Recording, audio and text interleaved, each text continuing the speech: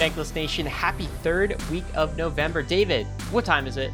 It's the Friday Bankless Weekly Roll-Up time, the time where we try and roll up an entire week of crypto, which is always an ambitious endeavor, but we have fun doing it regardless. Ryan, are you ready to roll up the week? I'm ready, man. Hey, I like your shirt, by the way, David. It looks like we're doing the red-black combo. Yep, red-black. The shirt. Totally. Yep. Wait, is that a full Spider-Man uniform? Do you have the pants to match that? No, okay. Pants are just shorts. Okay. They're just shorts. It's just wait a second, Peter Parker. Yeah, people always tell me I look like Tobey Maguire, so I'm just taking that and running with it. The original Spider-Man, Tobey Maguire? Yes, the OG. Who's your favorite Spider-Man, by the way? Oh, Peter Parker. Have it. Excuse me. Tobey Maguire. Tobey Maguire? I look like him. That's what people tell me. Of course he's my favorite. New guy's really good. What's his name? Oh, yeah. I know why who you're can't I talking think about. of his name? He's really good, too. I know who you're talking about, but I don't know his name. Yeah. All right. Cool. Brian Sean Adams and Tobey Maguire. We've got some main events to cover this week. One is ConstitutionDAO. David, a DAO is buying the U.S. Constitution. What's up with that? We got to cover that. Also, Adidas is issuing NFTs now, a POAP badge. Jimmy Fallon just bought a Bored Ape, or so I'm told, and Crypto.com bought an entire...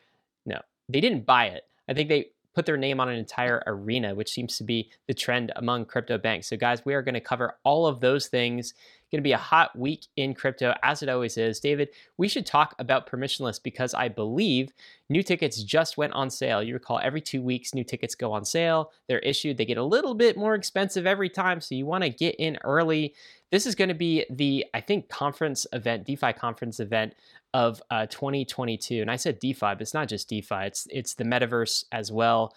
It's, regulation, DeFi, like we're covering it all. If you are a Bankless listener, if you're a Bankless member, I should say, premium member, you get a discount on the subscription. It's a 20% discount. We'll include a link in the show notes to that. David, are you excited about this conference? I know you've been going to a lot of conferences lately, but what's special about this one? Oh yeah, no, all of these conferences that I'm going to are just practice for going to permissionless in May. I'm like working my way up to it, right? Yeah, so permissionless in May in Miami, or in South Beach, Miami. Palm Beach in Florida. All of Florida is the same. It's going to be a ton of fun. I'm really looking forward to the party that we're throwing. We still have to get that ball rolling with planning that thing. May is going to come around quick. So you got to get your tickets because you got to come. Me and Ryan are, unless we find some reason to meet beforehand, this will be where me and Ryan shake hands. So if you want to watch that, so? I might come to ETH Denver, but maybe this will be the one. Okay, we'll see. We'll see. Anyway, it'll be historic. Certainly biggest DeFi conference of the year. David, let's also talk about this. We are doing a new office hours. This is for Bankless Premium members. First one starts today as you're listening to this on Friday. So we're going to be hanging out in the Inner Circle Discord and answering questions, kind of Ask Me Anything style. And a whole bunch of Bankless members have been already asking questions. Some of these are pretty tricky, dude. Yeah. This is not the 101 level questions, right? These are like, 300s level, 400s level. Some of them, I'm curious, like somebody asked what our bags are. Yeah. And I want to hear what your bags are, David Hoffman. I think that's going to be the theme of this AMA is like really technical, hard questions that I'm actually going to have to do my homework on. And then what are my bags? That's going to be the two types of questions that we see. Yeah, that'll be really fun though. The last thing we got to mention is our friends at Opolis are doing something super cool. David, tell them what Opolis is while I click the link here. Yeah, Opolis is DAO infrastructure by a DAO. So we always talk about how you can go work for DAOs nowadays. Just hop into the Discord, start contributing. One of the unsolved problems with living a DAO life is things like healthcare benefits or all the other benefits that you would get at a typical centralized company. Well, Opolis is a co-op DAO of sorts that is providing all of these same basic employment services for people that work for DAOs. So you can get healthcare, payroll services all through Opolis. And just like all the other DAOs, if you use Opolis, you become an owner in Opolis. And so if you actually sign up before the end of the year and you choose to get your payroll paid by Opolis, you get a 1,000 work token, that's the token for Opolis bonus, along with 1,000 bank tokens as well. So if you want to sign up with Opolis, there's a link in the show notes where you can chat with a membership steward today and get some of your typical Web 2 legacy infrastructure working for you in Web 3. Guys, this is really cool. The future of work is the self-sovereign worker, basically, and this is what Opolis allows. Also, David, I didn't know this, but on the payroll, you can get paid in crypto. Nice. You want to get paid in ETH? Yes. You want to get paid in, some... Well, you can with Opolis. So really cool that they are providing this. So make sure you check that out, Bankless listeners. All right, David, You ready for markets time? Let's talk about King Bitcoin. Still on the top. But it's been a sad week for Bitcoin. We are down. How much are we down at the time of recording, David? Yeah, we had some good weeks leading up to this one, so it's no surprise that we had a bit of a pullback. We started this week at $60,000, hit a high of $66,000, but we currently are at $57,800, so down about 11% on the week. So yeah, 11%. That's not a small number. Sad music playing right now. Sad how about ETH? Is it saying a similar story? Yeah. Started the week at $42,000, hit a high of $4,800, and is currently clocking in at just above $4,000. We were very briefly below $4,000 about an hour ago before we started recording. Right now we're at $4,056. Overall down 13.5% on the week. Allow me, sir, to zoom out. May I zoom out? Right. Please do. Let's look at it on the monthly. We're up on the monthly. We're up a little bit on the monthly. So we started the month at 3,800, still up on the monthly. So, if you told us we would be about here a month from now, that would be okay. Let's take a look at the 3-month time period. So I guess we're up on the 3-month. Remember, all crab season, all summer, we were basically into into September, we were kind of hanging in this 3K range, And under 3K felt a little bit sad, a little bit bearish. But we were just hugging this 3K line. Now we're at 4K. So, still we got a lot to be thankful for going into the Thanksgiving holidays. 2 weeks ago, people were just like, please give me 4K. Please give me 4K. Then we go up to $4,800, and now we're back down to 4K, and people are like, oh, I'm so bearish. It's like the year-to-date graph that you have up right now, it's pretty choppy, but there is a very clear up and to the right trend for the entire last 12 months, right? And so, again, just short-term chop. And I think if you want the big picture story, we had Ben Cowan on our podcast on Tuesday of this week. And he kind of, he's the chart expert. He's the cartographer, as he said. He charts this out far into the future. So if you're looking to get a hold of where we are in the cycle, the 4th cycle, make sure you check out that episode as well. Yeah, that was a really fun episode to record. Let's talk about the ETH Bitcoin ratio, because that's something we talked about with Ben as well. Where are we right now? Marginally down on the week. I believe last week we were at 0.072. We are clocking in at 0.07. So just down a smidge on the week. Down a smidge on the week. Not a big story there, but we continue to monitor that. DeFi Pulse is telling us total locked value in DeFi is still above $100 billion. Not bad for sort of a bearish week. We're at $106 billion. Anything else you want to say about that? Yeah, Maker continuing to have that dominance as the number one most locked DeFi app, clocking in at 16.7% of all value locked in DeFi.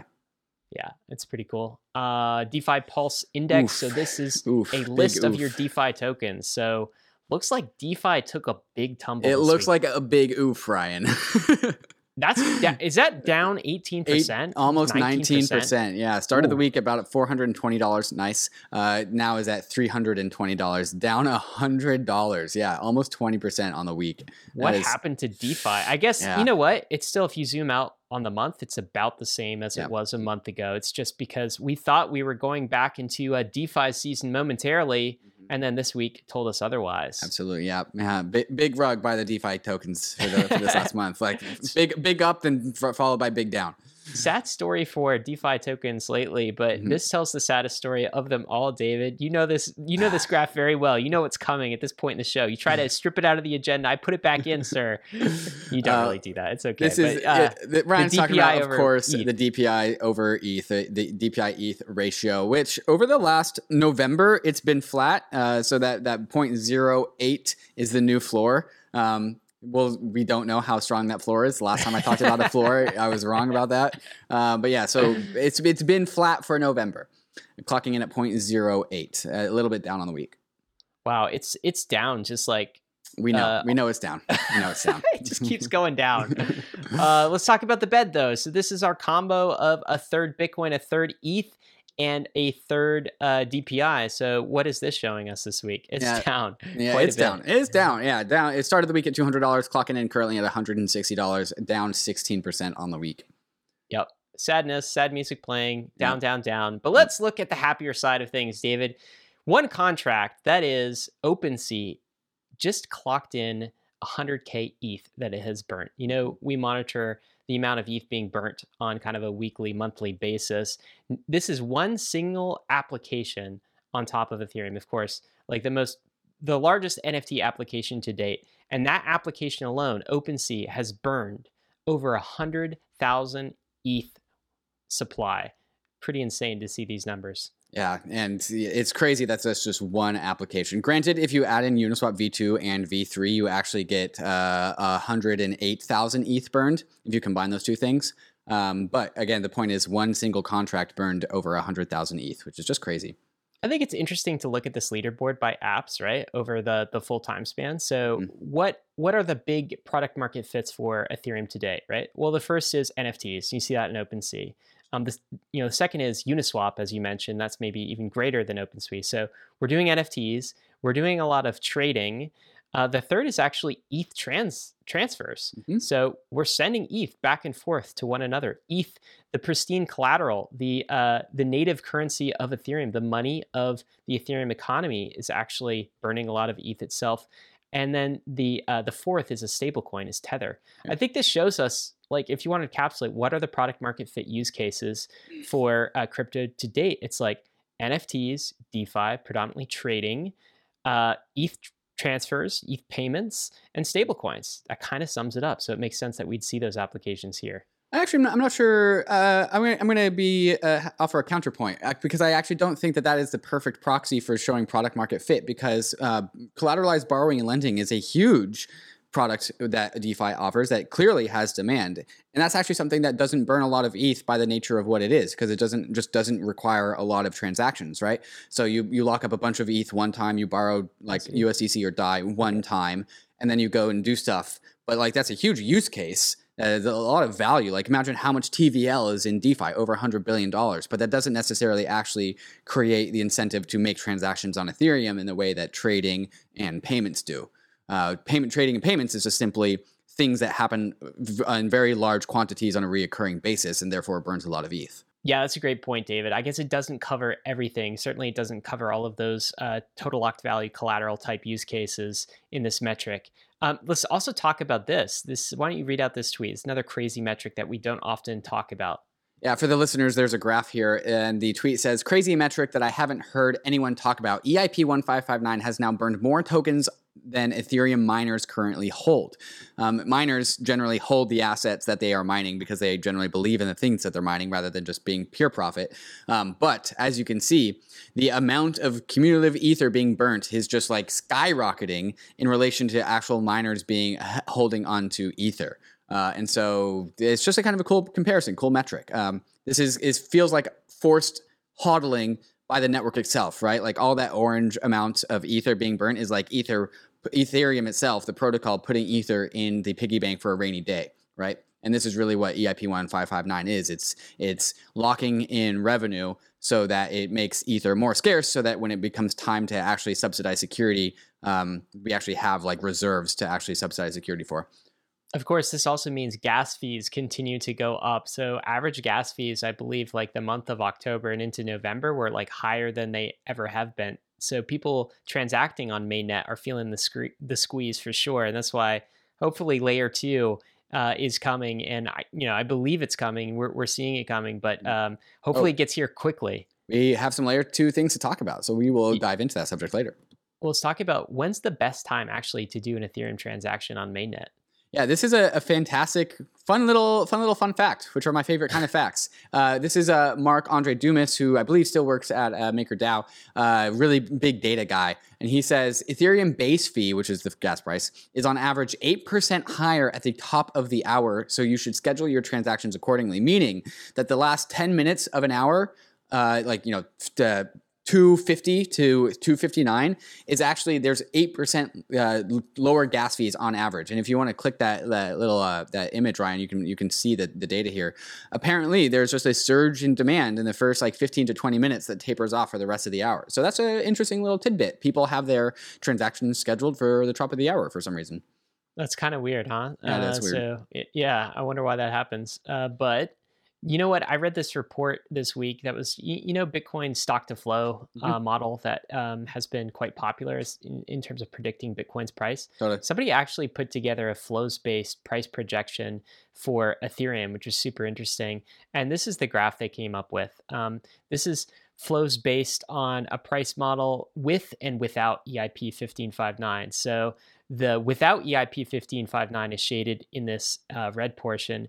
The with EIP 1559 is shaded in this blue portion. And then they went as so far as to estimate what this looks like, kind of like a long-term theoretical price model on a flows-based calculation post the merge. So when issuance on the proof of work chain goes away, drops from like 4.25% all the way to zero, and all we have is issuance on the proof of stake chain, which is like also, of course, you have to subtract the IP 1559 and the fee burn for that. What's this going to look like?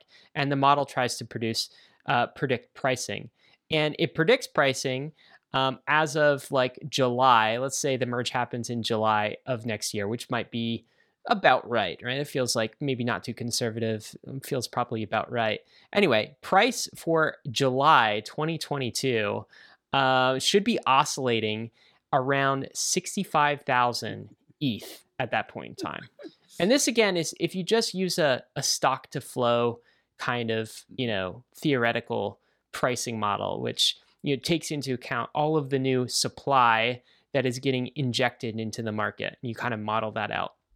So what's super interesting to me, David, is just this is yet another indication that it's not priced in. Okay, like the merge, proof of stake, everything that's happening on Ethereum, I still feel like whether we're at 4,000 ETH, 3,000 ETH, 5,000 ETH, 8,000 ETH, 10,000 ETH, maybe it's still not priced in. I mean, like you guys can read this report for yourself and see what you think. There's some other interesting graphics from it as well, including this one, which is actually one of my favorite, most bullish charts for going bankless. This is the amount of Ether on exchanges. And over the last 16 months, there's been a 36% decrease on Ether on centralized exchanges. And it's going somewhere. It's going in staking contracts, going in smart contracts, going in DeFi protocols, is going off of exchanges. And that is a good thing for bankless. So I don't know. What's your take? Do you think this stuff is priced in, or are we like?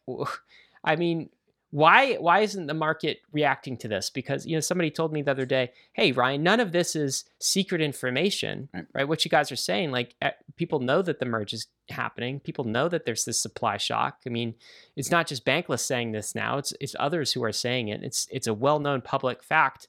Has the market priced this in yet, or not?" I don't think the market has ever priced anything about Ethereum in. Like what Ethereum is so hard to like completely understand. And like, yeah, a lot of people are talking about like the whole modular blockchain, how Ethereum over its time will ultimately become a platform that sells its space to other blockchains, not to other humans or individuals or funds or whatever. And like that's the most sustainable form of revenue of all time, when you're like other blockchains are your primary clients. And like maybe people look at that $65,000 Ether price and they just scoff and like, that's too ridiculous. That's too crazy. Why are you in crypto in the first place if that's what you think? Like, this is what our industry is. It's like, crazy. Do you know crypto? Yeah, like, have you been here? Right, How long have you been here exactly? We're here for the craziness, right? And so, but the craziness is commonplace. I mean, it would be crazier to expect not crazy things. Yes, that is true. This is absolutely true. And like the humans are not very good at understanding or thinking in exponentials. And so like it takes some time to wrap your head around, this isn't a 2x game, this is a 10x game, right? And this isn't happening over a decade, this is happening over like 1 to 3 years. And so like when I see the $65,000 ETH price tag, I'll be shocked just like the next person, just because it's a shocking number. But like it's also kind of expected. Well, and this model specifically is kind of interesting because it's just based on issuance, right? Mm-hmm. It's based on you hold demand constant, and then you decrease issuance by the amount it's about to decrease, and then you model that out and you see what happens. And this is what happens, right? So like, unless demand spikes all the way down, this is kind of going to be what happens, guys. Like, I don't know. I mean, I guess we'll have to see. Nothing is certain, but it does feel very underpriced to me. But David, let's go back down memory lane. We were talking about previous markets and previous runs. BirdieNomNom.eth put together, like, apparently this person has been taking a screenshot of CoinMarketCap.com for the past like 5 or 6 years and putting them together. And what's super interesting, here's November 2016. Look at the market caps here. That's crazy. Okay, so, let me read some of this out. Bitcoin, $12 billion in market cap, only $12 billion. What is it now? It's well over $1 trillion, right? Yeah, it's well over $1 trillion. Yeah. Individual Bitcoin clocking in at $747. Ether, $9.53. Imagine. This is 2016. Could you imagine? What were you doing in 2016 at this time? Working in social services. Really? Yeah. This is like, and then, okay, Ripple clocking in at number 3, and then below a penny, Litecoin, yeah. Mm-hmm. Monero, Ethereum Classic, Dash, Augur, Nem, MadeSafe Coin. Okay, which ones are still left standing? I guess Litecoin. Is Litecoin even in the top 10? It's not in the top 10. No, I think it's in the top 30 now. Yeah. Mm-hmm. We had a crazy year in 2017. Look at the market cap increase. Yep. $124 billion for Bitcoin, Ethereum number 2, and then Bitcoin Cash number 3. Yeah. We still have Ripple there, still Litecoin. Do you remember Dash? I do remember Dash, IOTA? Yeah. I do remember 2017 IOTA, yeah. Bull run. Monero's still there. Neo, Nem, like, what are these things? Do they even exist anymore? Relegated to history. Like, Neo was like the Ethereum of China. Yeah, wasn't that was his brand. Yeah, the Ethereum of China. Like, forgetting that, like, these are based on the internet, not domiciled in countries. Do you remember IOTA 2017? Do you remember something called a DAG? DAG, yeah. The DAG trade was my biggest trade. I made my first big trade on IOTA, and then I rotated that right into Rayblocks, and those were my 2 big wins of 2017. I remember Rayblocks. Wow, that is memory. Now branded as Nano. Yeah. Mm-hmm. Dash was the interesting privacy coin at the time. Right. Mm-hmm. It was masternodes and privacy coins, and that was like the future. None of those things are now a big deal. But here's 2018, very sad. Yeah. 2018 was in the depths here. Look at 2018 chart. It's Bitcoin first, not Ethereum second. Yeah. Ripple number 2. Ripple came in second for a brief moment in time. Yeah. And in hindsight, like that was like a great bottom signal. Then Stellar. Yeah. Then still Bitcoin Cash. And then EOS, our friend EOS jumping on the scene. Litecoin, Tether, Cardano making an appearance. Monero. We got 2019. Cardano still currently in the same state that it was all the way back then. Really? Yeah. Are you talking about from a developer perspective, David? Yeah. Or are you talking about from a position perspective? No, the developer, like the state of the blockchain hasn't changed since like 2017 or whatever. Bitcoin, Ethereum, XRP. This is 2019. Here is 2020. Bitcoin, Ethereum, Tether, XRP. Finally, some changes. Yeah, Chainlink makes it up there. Polkadot makes it up there. But other than that, still kind of the same thing. And then here we are. Here we are just last week. Bitcoin number 1, Ethereum number 2, Binance Coin. First time it's making an appearance. Tether still on there, of course. Solana, first time at number 5 making an appearance. Cardano still hanging out there. Yep. XRP goes from number 2 3 years ago, 3 years ago, all the way down to number 7, but still in the top 10. Still crazily in the top 10, yeah. Polkadot, then we have USDC, which makes sense, and then Dogecoin. It's weird to see Dogecoin in the top 10. Like, why is a meme in the top 10? But then if you look back at all the other years that we just looked back on, it's like, oh, okay. Like, I guess by comparison, like, Dogecoin is welcome to be in the top 10. So what are the takeaways from this? Okay, it's like, one of my takeaways is just like, look at the things that have stayed the same and look at the things that have changed. The things that have stayed the same are Bitcoin, Ethereum, like decentralization. Number 2, right? The most decentralized money protocols still holding the number 1 and number 2 slots. I feel like under that, it's like Bitcoin, it's churn, Ether, and all the narratives. Yep. Right? Like all the narrative friends that you bring along with you every single like bull or bust cycle. XRP is the banking coin. Like Cardano, I don't know what the narrative is, has a partnership with Africa, like stuff like that. I mean, you could make the argument instead of EOS, we have Solana. Some people might say that, right? It's like, I realize Solana is different than EOS. It's kind of a different thing, but it's a similar narrative. Feels the same niche. It's a similar narrative. Cardano is still there. It's just hanging on by the pure willpower of Charles Hoskinson, I guess. Polkadot, another kind of ETH killer, but like we've seen many of these narratives play out in previous cycles. Just the players tend to change, but the things that stay the same are like Bitcoin and Ethereum. Any other lessons from this for us? I'm looking forward to what this looks like in 2022.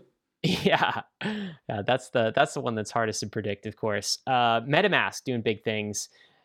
They just hit 21 million, I believe, monthly active users, or 21 million, sorry, MetaMask users total, which is absolutely insane. And that is monthly active users. So congrats to MetaMask for that.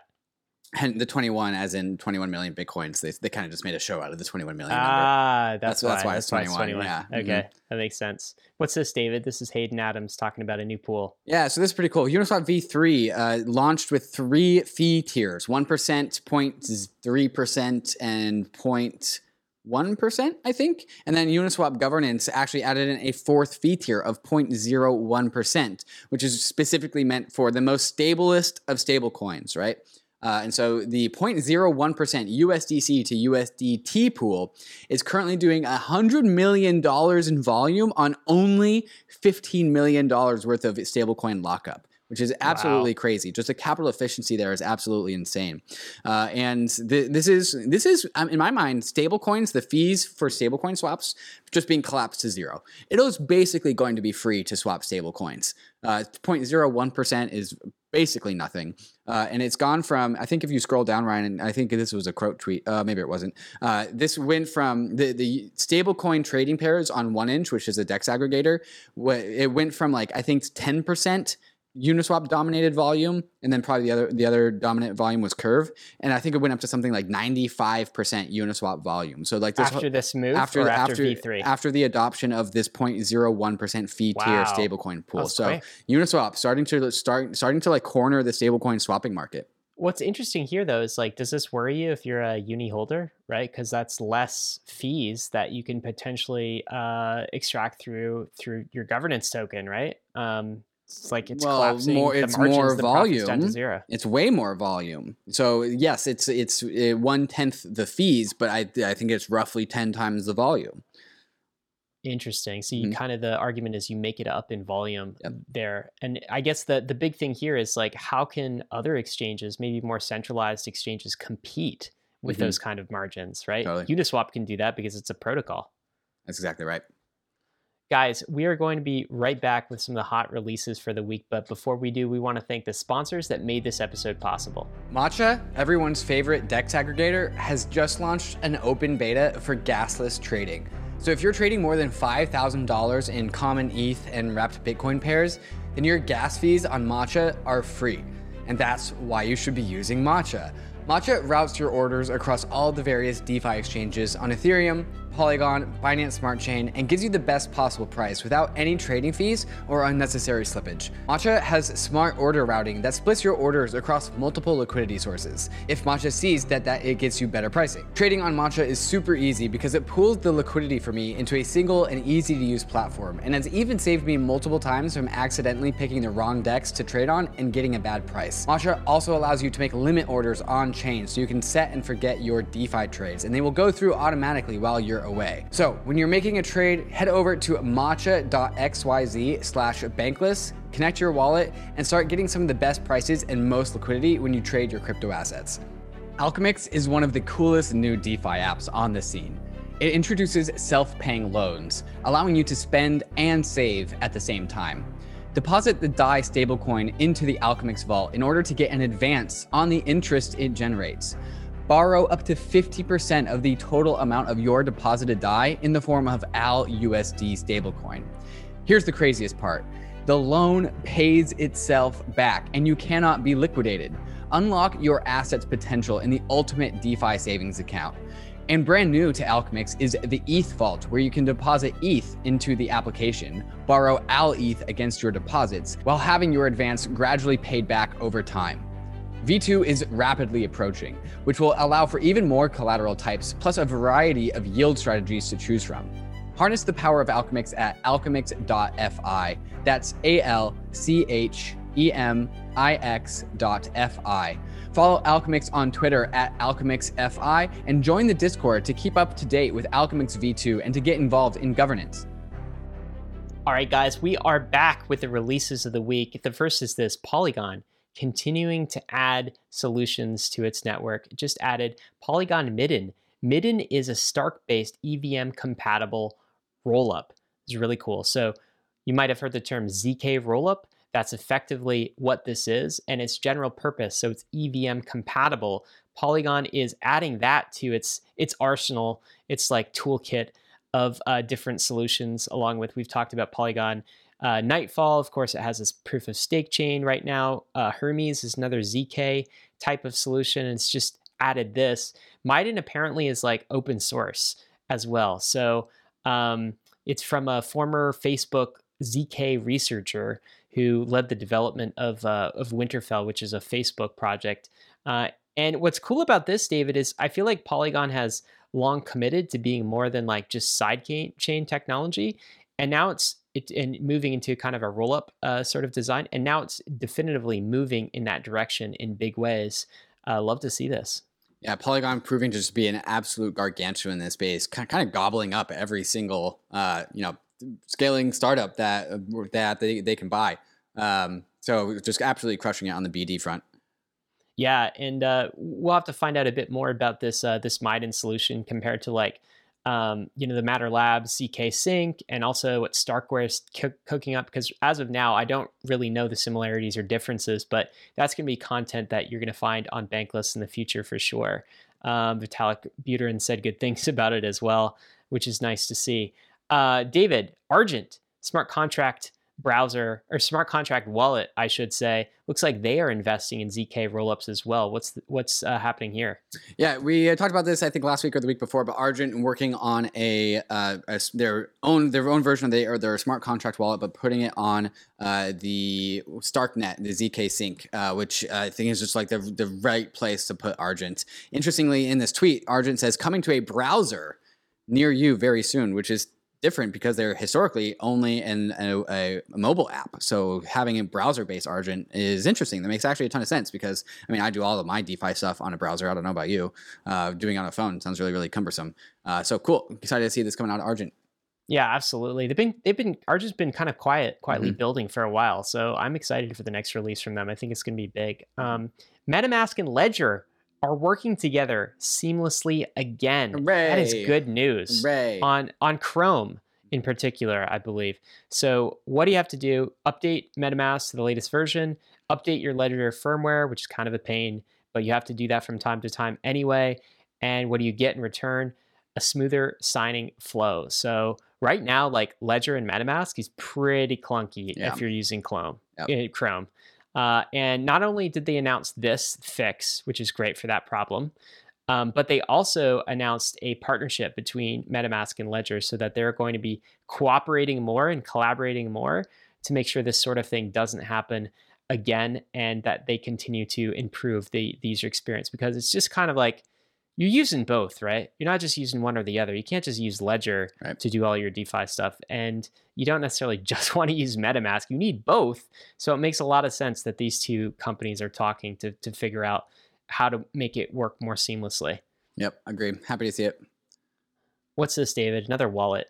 Yeah, Brave Wallet, a browser-native crypto wallet with no extension required. So on the other side of things, Brave is building out basically their own version of MetaMask. Brave is, for those that don't know, a privacy-focused browser.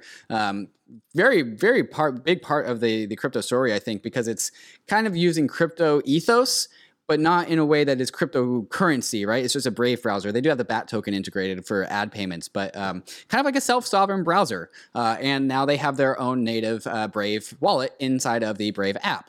So Brave, in addition to having this like privacy-first, user-first browser, are also putting DeFi and crypto native infrastructure right into the browser itself. Better wallet options are like one of the biggest user experience things that we can do for crypto at this point in time. So it's great to see more entrants in the space. David, a really cool report just came out. Why don't you talk about this for a minute? Yeah, this is the Bitwise DeFi report, and so Bitwise again the company that is funneling what I call funneling boomer money into our DeFi assets. They are set up a bunch of trusts. They have their DeFi index, their ETH index, Polygon index for people that want to gain access to crypto exposure but want to do it from the comfort of their own brokerage. They released a decentralized finance, a primer for professional investors. So this is I've read this. It's about 9 pages long, perfect length, not too short, not too long, and just really is a very hard-hitting analysis about DeFi. And so if you have a friend, a family member who wears a tie, this is the report to send them. This is the report you send to people who wear ties. Serious people who wear ties. Very serious, who take their jobs very, very seriously, and they put on a suit and tie every single day when they go to work and talk about money and finance. If you know somebody like that, this is the report to send to them, because this is the language that they speak. This is in a format that they're comfortable with. This isn't some guy in a Spider-Man t-shirt on a YouTube shirt telling you about DeFi. This is people that can speak the same language. So this is a fantastic report for yourself. Read it yourself. Because they just unpack DeFi very, very well, and then send it to your friends and family, especially when it comes to Thanksgiving dinner time. Yeah, so start here. They'll make their way to Bankless eventually, but like it's a weaning process. All right, it takes some time to get used to the Spider-Man costumes and the hoodies. Let's talk about this too. The Rug just came out with a new edition. What is the Rug, David? Yeah, in stark contrast to what we were just talking about with a professional DeFi report, the Rug is a product out of Bankless DAO. So think of the Onion plus DeFi, the Onion plus crypto.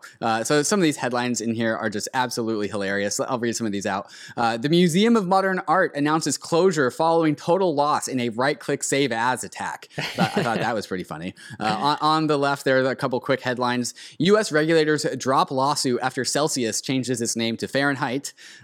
Top 10 seed phrases of all time. It's a nice, I think this is going to come out weekly. I don't know how often they plan on doing this, but basically just like a fake newspaper that is just a bunch of satirical headlines, and Bankless DAO putting the funny into crypto, which is very needed. What I think is cool in addition to this content is they're actually like selling these. So like there's 69 copies of these things. Nice. The first edition. Yeah. And they all sold out. Yeah. So it's like your traditional newspaper, and it's only like the homepage. So you're buying it as kind of a memento, as a collectible. But it's kind of cool that people are into this idea and are funding it by purchasing these subscriptions. So I think the next one might come out in December, David. This is right. Like it looks like November 2021 edition. Are these monthly? Fantastic. No, I'm looking forward to all of these. Yeah. So if you, I think there's a Twitter account. Yeah, there's a Twitter account. So the Rug News, you can go follow the Rug News on Twitter. And if you just think of like your shower thoughts, having a shower, think of a funny headline, just tweet it at the Rug. Submit it. Yeah, maybe like all it takes is you to have a funny idea, a funny satirical idea. You just need a headline, right? And so just tweet at the Rug News on Twitter. That's awesome. Let's get to raises, David. The big one of the week, Consensus just closed $200 million. They're raising at a $3.2 billion valuation. Consensus, of course, a startup from Joe Lubin's, no longer startups, large company, creators of MetaMask, many other things in the Ethereum ecosystem. And this is a pretty big raise for them. So yeah, congrats on that. Any comments here? Yeah, Consensus, very famously, we kind of joke about this with the Ethereum people, but like Consensus was kind of like the cause the Ether bear market, because they kept having to dump all this Ether to pay for payroll. And so there were dark times at Consensus. There were people getting laid off and cut all the time. And Consensus made it through the winter, and they're now raising $200 million at a $3.2 billion valuation. So congrats to Joe Lubin and everyone that made it through. That was a rough gamut. The bear market was not friendly. But again, figured out how to turn a profit, not just with MetaMask, but with a number of other products as well. So extremely well deserved. Glad you guys made it through. It's funny. It's not too long ago either. That was like 2 years ago when all of that stuff was going on. Now here we are with a $200 million raise. Right. Going from dumping like $50 million of Ether at like $200 down to raising $200 million at a 3.2 valuation in 2 years. That's pretty crazy. At 24 months. This is another, I think, exciting headline that you wouldn't have seen back then, but it's commonplace now. Paradigm is raising another fund, a $2.5 billion fund. I think this is the biggest crypto fund to date. It's a crypto Web3 fund. And Paradigm, of course, is an investment group that we think a lot of. And, Matt Huang is announcing this raise. Any comments on this? Yeah, Paradigm it's a very special fund, I would say, because they aren't just a typical fund that invests in startups. They also have very deep involvement with the startups that they fund. Like Paradigm basically wrote Uniswap v3, from what I've heard through the rumor mill. And some of the people in there, we've had Dan Robinson on the podcast. They've got Hazu, they've got Sam C-Sun, they've got Georgios, they've got Anash. They have so many they have builders. They have huge builders, right? And so not only are the partners and the people that work at Paradigm good at their jobs of figuring out where to invest in, but they also build their own stuff. And so it's this very hands-on fund. It's I don't think we've seen a fund like this ever before in history. And so congratulations. Everyone in the Ethereum world really, really likes Paradigm. That's a lot of money too. It's a lot of money. It's a lot of cash to deploy. That's a lot of right? money. Yeah. Yeah. What do you do with all that money at this point in time? This is no wonder we're seeing private valuations for many of these startups just go through the roof these days. Starkware as well, talking about raises that are through the roof. Double unicorn now. They're valued at $2 billion. This is, of course, the Ethereum ZK layer 2 solution. They just raised $50 million more dollars. It's quite a valuation, but wow, they've got quite a product right now, right? So they do Diversify, they do DYDX. This is the technology behind Immutable. If we're right about this modular blockchain thesis, then this technology will be core to scaling out Ethereum into the future. So excited about that raise, and congrats to them. Actually, they'll be coming on the podcast on Tuesday. So David, we'll have to talk to them about this raise and learn a little bit more about their product roadmap. But they are launching a really exciting new version of Starknet, I believe it's called, which is an EVM compatible ZK rollup chain, which is I thought this thing would be coming out a year from now, and it looks like we are pretty close right now. So it's really cool to see this raise. What are your takes? Nothing too much other than that, but really excited to unpack a lot of subjects with them on Tuesday. What's Gallery, David? This is another raise for the week. Yeah, so for those that watched our DC Investor NFT portfolio episode a while ago, when we were sharing screen and going through DC's Investor, we were using Gallery. And so Gallery is a startup that is focusing on making an online gallery for all of your NFTs. They just raised $2.69 million. Nice. And well deserved. I actually met some of the founders at NFT NYC. Really nice guys. And I'm actually still working on setting up my own gallery. I just have to figure out how to get these goddamn Fidenza rocks out of my NFT wallet. But yeah, congratulations to them. If you are looking for something to display your NFTs, a webpage, check out Gallery. Use Gallery on Twitter.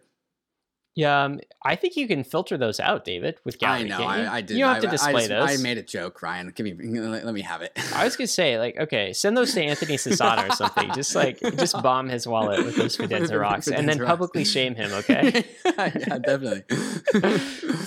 Jobs time. All right, this is the part of the episode where we tell you to get a job in crypto if you haven't already done so. Where we bully you about your Web 2 job until you get a Web 3 job. Yeah. Mm-hmm. If it's not a crypto job, David, it's a Web 2 job. That's exactly right. Yeah. That's the binary. Yeah. Old world job. Okay, don't you want your crypto renaissance job? These are the jobs of the week. Community ecosystem lead at DYDX. That's a DYDX foundation with that hire. Bitwise, we were just talking about those guys. Mm-hmm. They're doing a crypto research analyst, an NFT specialist role. They also need a smart contracts platform and Web3 analyst. Those seem like dream jobs to me. A governance specialist as well at Bitwise, a head of growth at Dex Guru, a technical lead at Draftly, an accountant at Smart DeFi, also a product manager, head of Ethereum research at Immutable, head of tokens, community manager at Dexable, lead engineer at Hats.finance. That community manager role looks like it's still up from eAgronom, a CTO from eAgronom as well, senior backend engineer, Smart DeFi, blockchain technical CTO as well for Merit, community manager, Aragon, founding blockchain engineer at Highlight. And I think I'm at the end, David, but it's not the end of this list. There are so many more jobs. There are so many more jobs. We are just reading off the top ones. There's actually, I think, 10 new jobs from Gauntlet. I think if you scroll down, Gauntlet is Tarun. Oh my gosh. Yeah, Tarun's company, with very big brain person to work for. And so data engineer, engineering manager. Go check out bankless.palette.xyz/jobs.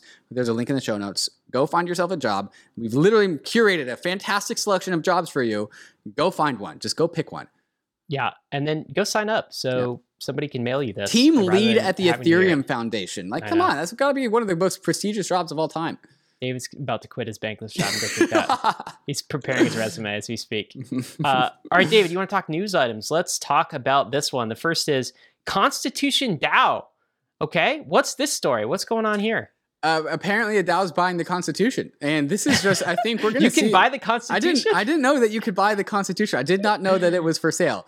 Turns out there's like 11 of them. There's like 11 copies of the Constitution, and there's only one privately owned one, and that one is going up for auction on Sotheby's. And so a DAO was spun up to try to do exactly what Pleaser DAO did with the Uniswap animation. The DAO was spun up to funnel a bunch of money into the DAO so they could buy the Constitution. And I think the Constitution was something like $20 million, and the Constitution DAO has already raised, I think, like $40 million, or at least 30 last I checked. Over $40 million, yeah. So well over the amount of money that they need to buy the Constitution DAO, which, by the way, is the same thing that happened to Pleaser DAO. Like, they raised much more money than they needed to buy the Uniswap GIF, this Uniswap animation, and that extra money is what turned it into like a system that actually kept on going and going and going. And so this has drummed up a ton of excitement, a ton of hype. There's already something like over 10,000 people in the Discord.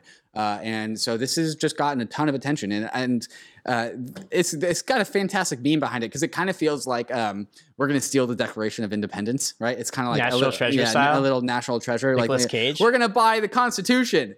So there's definitely some meminess going on. And overall, I think it's just kind of a fun story. Like, yo, look what crypto can do. It can buy the goddamn Constitution. Like, in 7 days. In 7 days. Like, what can your non-crypto thingy that you care about do? Not that. And what's cool about this too, right? It's the story of a raise very quickly and the collaborative power of the internet plus a capital pool plus a DAO plus finance, right? But it's also a story of like giving the Constitution back to the people, right? Because what is a DAO? Well, it's open, it's permissionless, anyone can contribute. If you wanted in on this, you could contribute like $50, $100, and you would literally own a portion of the Constitution. That is governance rights for the Constitution. What are they doing with this document? I believe they plan to like put it in a museum somewhere on display, but governance gets to vote on what they do with this document as well. So it's really powerful from that perspective. I think there's a powerful symbolism here too, right? Like, what's the meme power of the people's document, that like the original decentralized governance protocol for a nation state? I think that has some meme power here too. I wasn't sure whether they were going to make it though, David. So I did this. Put a little money towards this on like Monday, and at the time it was just like there was $2 million, something like this, and they thought they needed at least 20 million for this bid. And I was like, oh, I don't know. And I kept checking back. On Wednesday, it was like they were like 5 million, and then suddenly, boom, last minute, things shot up. It's over 40 million. The auction actually happens at the time of recording. We're recording this on a Thursday at 6:30 this evening. So by the time this comes out to you, the auction will have already happened. And fingers crossed, ConstitutionDAO has enough capital to actually buy this thing. So they haven't for sure received it at the time of recording, but they certainly have enough money to make probably the most enticing bid that's out there. And that's why this story is super cool. Yeah, and there's again, lessons to be pulled from the Pleaser DAO story, where as soon as the bidder that Pleaser DAO was in a bidding war against realized that they were going up against a DAO that kind of, in theory, had unlimited cash flows because more and more cash kept on going into the DAO to purchase the thing, then the person that Pleaser DAO was in a bidding war just capitulated. It's like, actually, I don't know how much is on the other side of the thing, right? I'm done. I can't go against the entire internet. Right, that's exactly right. And so, like, whoever's going up against, they know. Whoever wants to buy this thing, they know they have to at least put up $40 million because that's how much the ConstitutionDAO has. So like the ConstitutionDAO might have just scared off bidders by the very nature of its own existence, right? Which is kind of cool. Yeah. On the other hand, I suppose the person who's conducting the bid knows exactly how deep the pockets of the ConstitutionDAO are. That's also true because it's public and transparent. So that is maybe a downside of this method. Right. But They could bid it right up to like $39 million, and then Yep. Oh, that's interesting. Oh, this early is gonna be a funny days story. though, right? Yeah. It's early days, but the fact that this is possible is kind of cool. And like to your point, I had no idea that there were, like you said, 11. There's between 11 and 13 copies of the Constitution. Apparently, most of them are museums, but there's like this one that is still private. Somebody bought it in the 1980s and is now selling it on Sotheby's auction. So kind of cool, neat piece of history, I think, and we'll see what happens. Hopefully, good news for the ConstitutionDAO coming later this evening. By the time you listen to this, you will have to look up to see if they actually got the Constitution or not.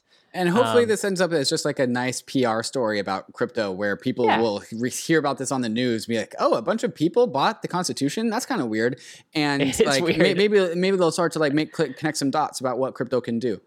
Absolutely. I think that's what it is for sure. Let's talk about this.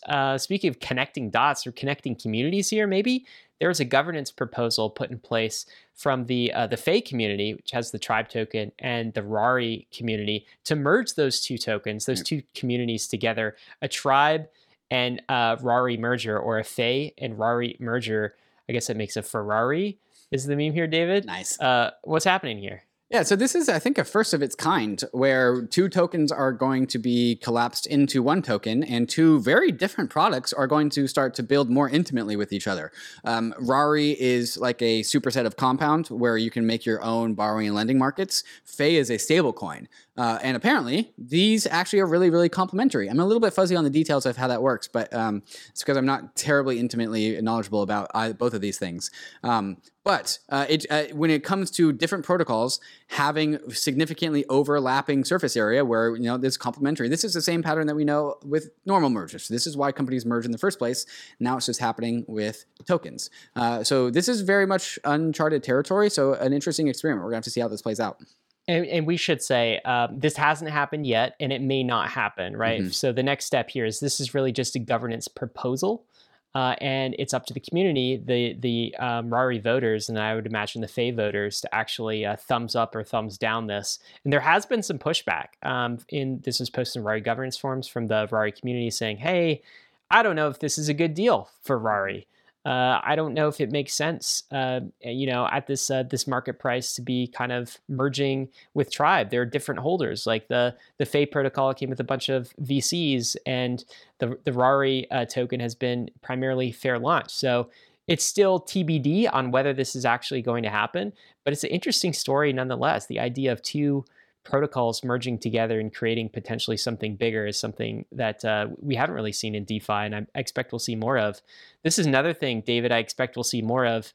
More big brands minting NFTs. What's happening with Adidas here? So this pop-up is titled Adidas Original, Our Future Started Here. So November 17th, which is yesterday, there's a pop-up for apparently a virtual online meeting that Adidas issued. So cool. Unexpected, but let's see where this goes.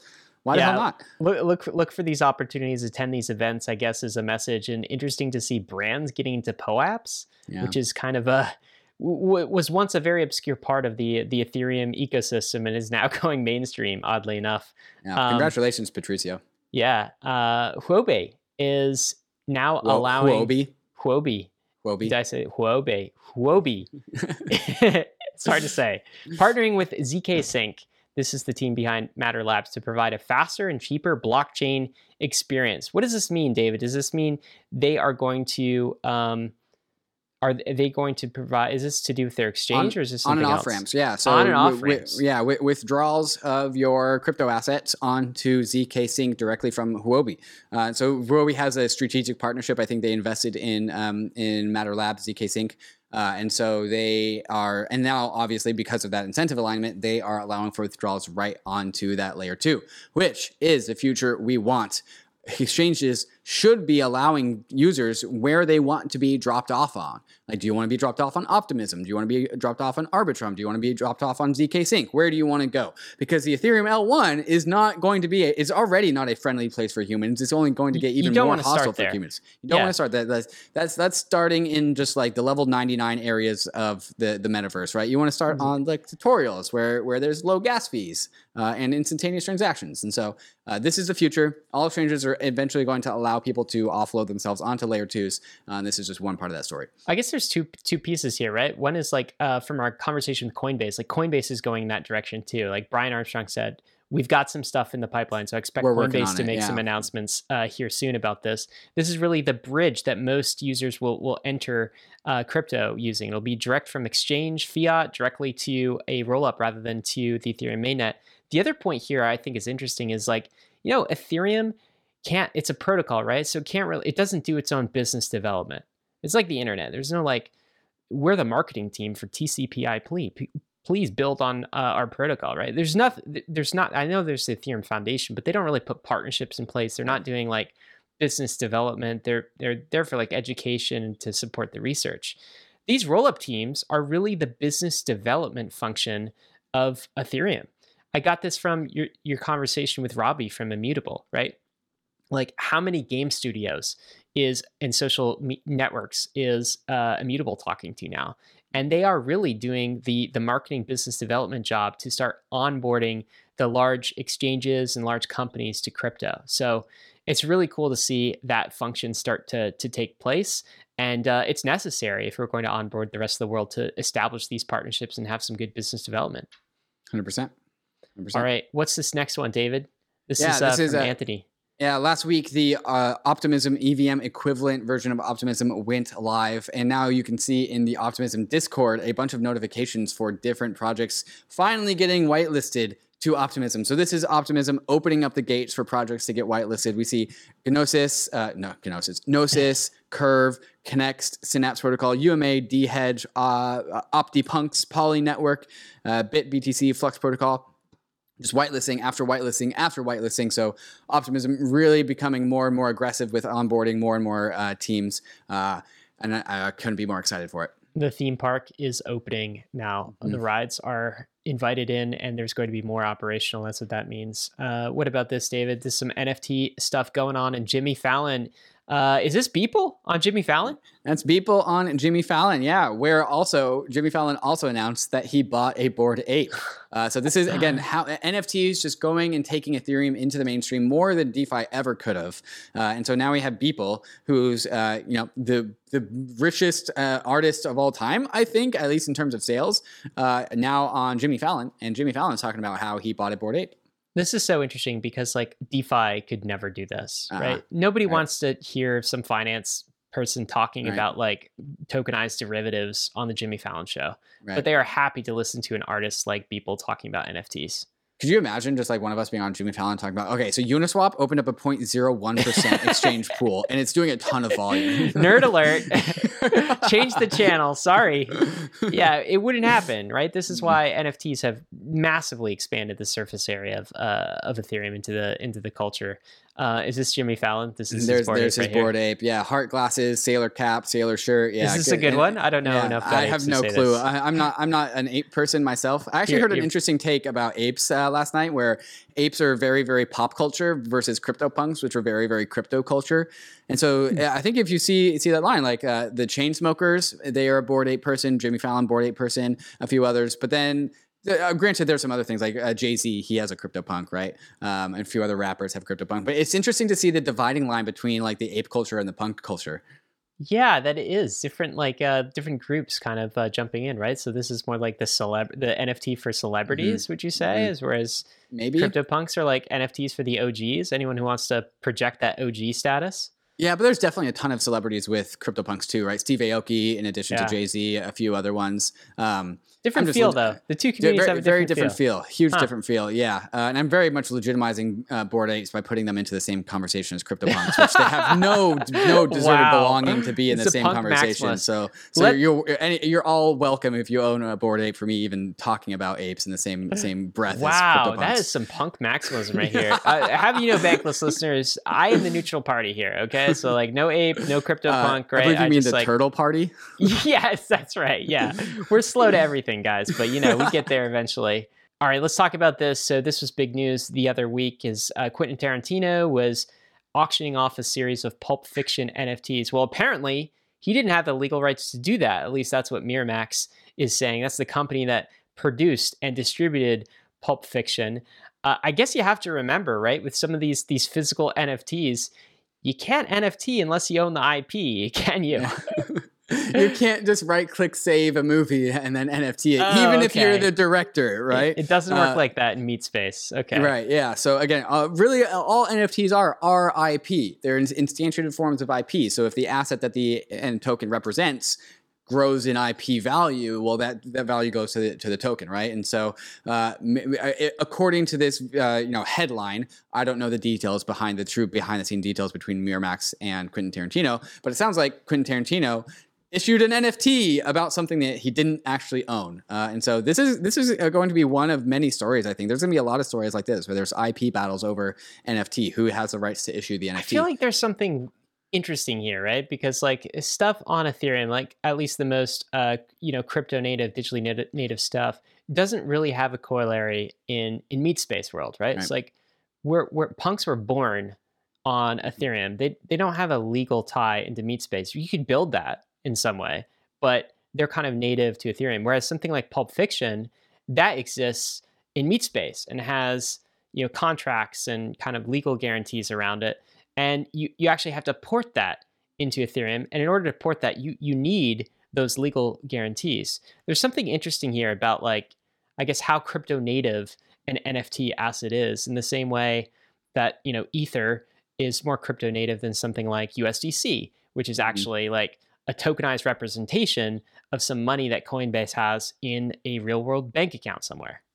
Yeah, we could take this conversation and just extrapolate it all the way out. There's a very clear definition we have transparent blockchains where we know who owns what. And so once an NFT exists, it becomes extremely concrete and just clear who actually owns the damn thing, which Ethereum address is the NFT actually in.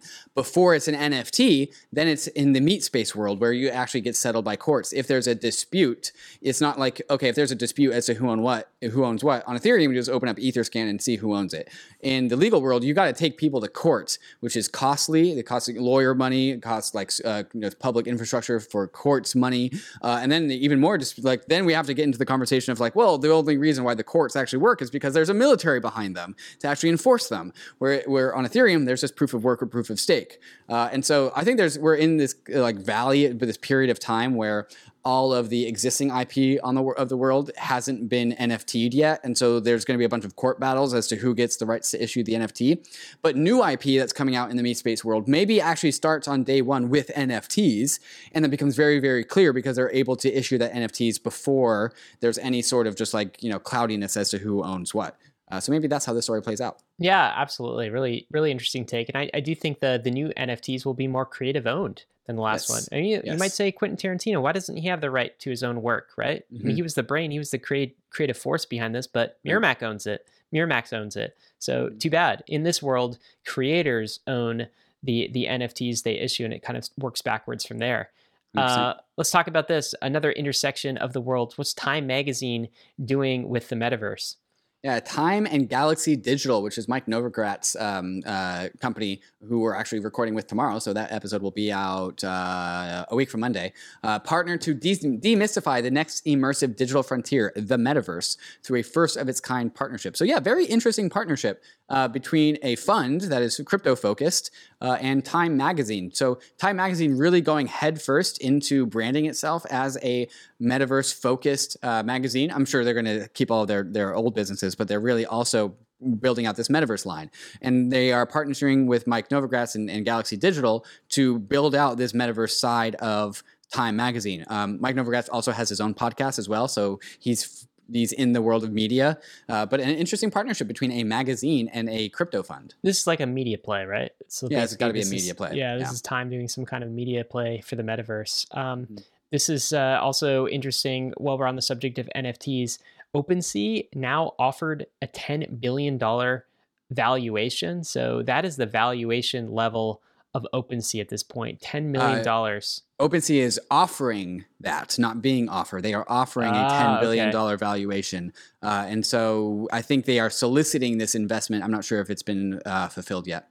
I feel like they'll get it though, David. Probably. This market is so hot and frothy. Like, I would not be surprised. Yeah. Bitcoin news. Bitcoin just upgraded to Taproot. It's this soft fork upgrade. I know this was a long time coming, much awaited in the Bitcoin community. What is Taproot, David?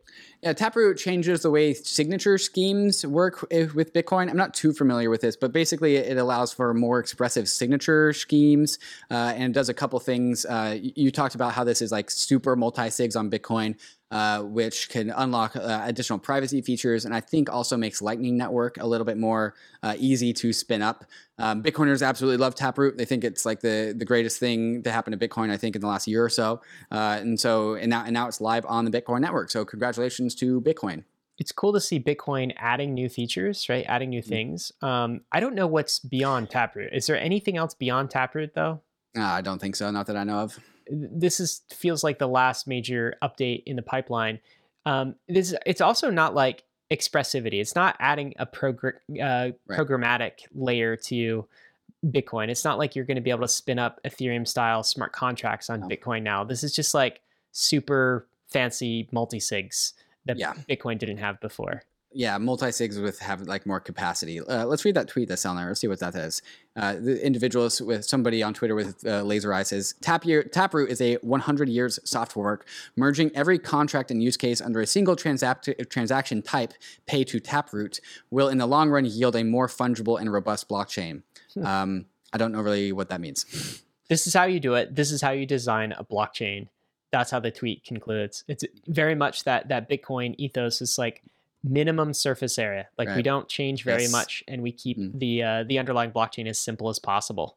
It's great that they had that upgrade. Crypto.com, they're making some moves. What did they just do here?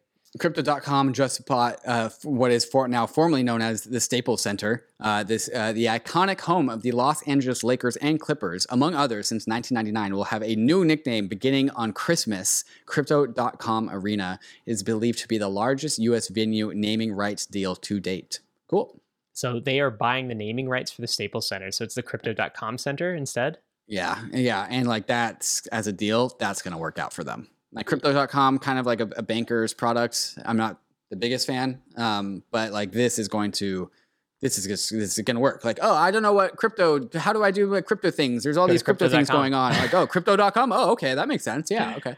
Yeah, it's cool, and I think it's going to pump the Crypto.com's valuation. Is probably a brilliant move for them. I mean, it's probably already pumped the coin price. I'm pretty sure. Begs the question, David. What stadium should Bankless buy? Wells Fargo Center. Wells Fargo Center. Where's that? Yep. Where's that? Is that Philadelphia? I have no clue. Let me find out. I think there are a few. Yep, Philadelphia. Yep. That's the one? Yep. Because there's a number of these things that are named after banks. Really? Yeah, there's like the Chase. There's a Chase one. There's... oh, no, it's got to be Wells Fargo. HSBC. Yeah. All right. Wells Fargo, the first of many. Bankless is on its way to renaming. Do you remember that old book, Frindle? No. Okay. It was about a kid who made up the word Frindle, and he just made up the word Frindle to call it a pen. And eventually just enough people started using it that it got into the dictionary. He memed it into existence? He memed it into existence. What if we just got as many people as possible to start calling Wells Fargo Center Bankless Center? We just make it a thing? We don't even buy it. We just changed the name of our own accord. Hey, as crazy as that sounds, I feel like crypto is about to buy the U.S. Constitution. So crazier things have happened. Maybe we just meme that one into existence. So that's a future rug article. Bankless Center buys out Wells Fargo. We'll submit it. Yeah, tweet someone on that. Yep. Let's talk regulation stuff. So infrastructure bill, horrible language for crypto. Some senators are already proposing a bill that would strip that language out and make it better, make it less unconstitutional for crypto. I believe this is a bipartisan bill too. So I can't remember whose names are on this. It's definitely Senator Lummis and maybe someone else. But this feels like really good news. We've got some senators on our side. Already after the bill has just been put through and just been signed, we already have some potential action to strip out the problematic language for crypto. What are your thoughts? That's exactly right. We have heroes like Jerry Brito at Coin Center fighting the fight for us, so we don't have to worry about it too much unless it comes time for us to be called upon, which is not currently that time. But thank you for everyone at Coin Center and all the senators that are actually fighting for this. Yeah, we'll keep you updated on maybe. I'm sure there'll be some some things we can do to contact senators once this bill gains some more steam to actually get this pushed through. It is Senator Wyden and Senator Lummis who are introducing this amendment to the infrastructure bill. So is Ted Cruz also has a separate bill, I believe, but he's getting on board too. What's funny to me is like all of these politicians suddenly getting on board, David. It's like unexpected allies. Yeah. Yeah, it's unexpected, but it's also like, I mean, it's about time they saw it because we have votes, we have money. Come on, senators, right? Have motivation. Yeah. These are your incentives. So now they're getting incented. Now they're understanding that. You know, Ted Cruz in Texas has talked a lot about being a cryptocurrency friendly state. So I'm not surprised that he's trying to get involved as well. India, on the other hand, doing something a little bit different. So what's this headline, David? India banning crypto payments, but also regulating crypto assets. So crypto is still cool. You can still purchase and own crypto. You just can't use it as payments, which is an interesting line. I believe the way this started is this is a bill in Parliament, Indian Parliament, I believe, that used to be a total ban on crypto. Right. So this is actually a pullback from a total ban, and it's only banning payments. It's super interesting to me. It's like, this feels like a little bit like we're going to let you have the internet, but we're going to ban email. Websites are okay, sort of thing. It's just like, guys, like, do you even understand how this internet thing works? Do you guys even understand how this crypto thing works? Like, you can't just ban one use case of it and let the other ones through. So it very strange, I think, regulation, but maybe kind of a win for crypto. I don't know. It's just confusion. It just again tells you how little people know about these things. It's like, hey, you can have Facebook, but no pictures. Just no pictures. Exactly. No. It's very funny, right? It's like watching these governments make their different moves. Like China knows exactly what it wants to do with crypto, and it's like, get the hell out. That's what it wants to do. And like more democratic, nation states are a little bit conflicted. They're like, we can't tell our people no completely, but we don't exactly want to embrace it. So what do we do? This is India's answer to that. And the US is having its own answers to like the what do we do type scenario, coming in the form of, I think, the SEC and what they're doing. But maybe we'll talk about that in a little bit.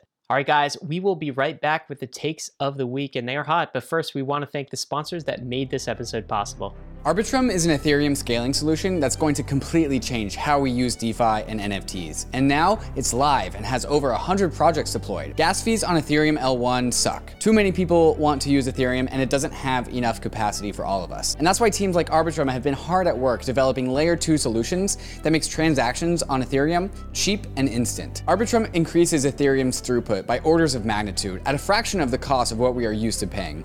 When interacting with Arbitrum, you can get the performance of a centralized exchange while tapping into Ethereum's level of security and decentralization. This is why people are calling this Ethereum's broadband moment, where we get to add performance onto decentralization and security. If you're a developer and you want to save on gas costs and overall make a better user experience, go to developers.offchainlabs.com to get started building on Arbitrum. And if you're a user, keep an eye out for your favorite DeFi apps being built on Arbitrum. Many DeFi applications on the Ethereum L1 are migrating over to layer 2s like Arbitrum, and some are even skipping over the layer 1s entirely and deploying directly on layer 2. There's so many apps coming online to Arbitrum, so go to bridge.arbitrum.io now and start bridging over your ETH or any of the tokens listed, and start having the DeFi or NFT experience that you've always wanted. Living a bankless life requires taking control over your own private keys. Not your keys, not your crypto. That's why so many in the Bankless Nation already have their Ledger hardware wallet, which makes proper private key management a breeze. But the Ledger ecosystem is much more than just a secure hardware wallet. Ledger is the combination of the Ledger hardware wallet and the Ledger Live app. And if you're used to seeing all of your crypto services and favorite DeFi apps all in one spot, Ledger Live is where you want to be. Not only does Ledger let you buy your crypto assets straight from the app, but it also hooks into all of the DeFi apps and services that you're used to. Using Ledger Live, you can stake your ETH in Lido, swap on dexes like Paraswap, or display your NFTs with Rainbow. You can also use Wallet Connect inside of Ledger Live to connect to all the other DeFi apps that keep coming online. DeFi never stops growing, and the Ledger Live app grows alongside with it. So click the link in the show notes to see all of the DeFi apps that Ledger Live has, and stay tuned as more apps come online.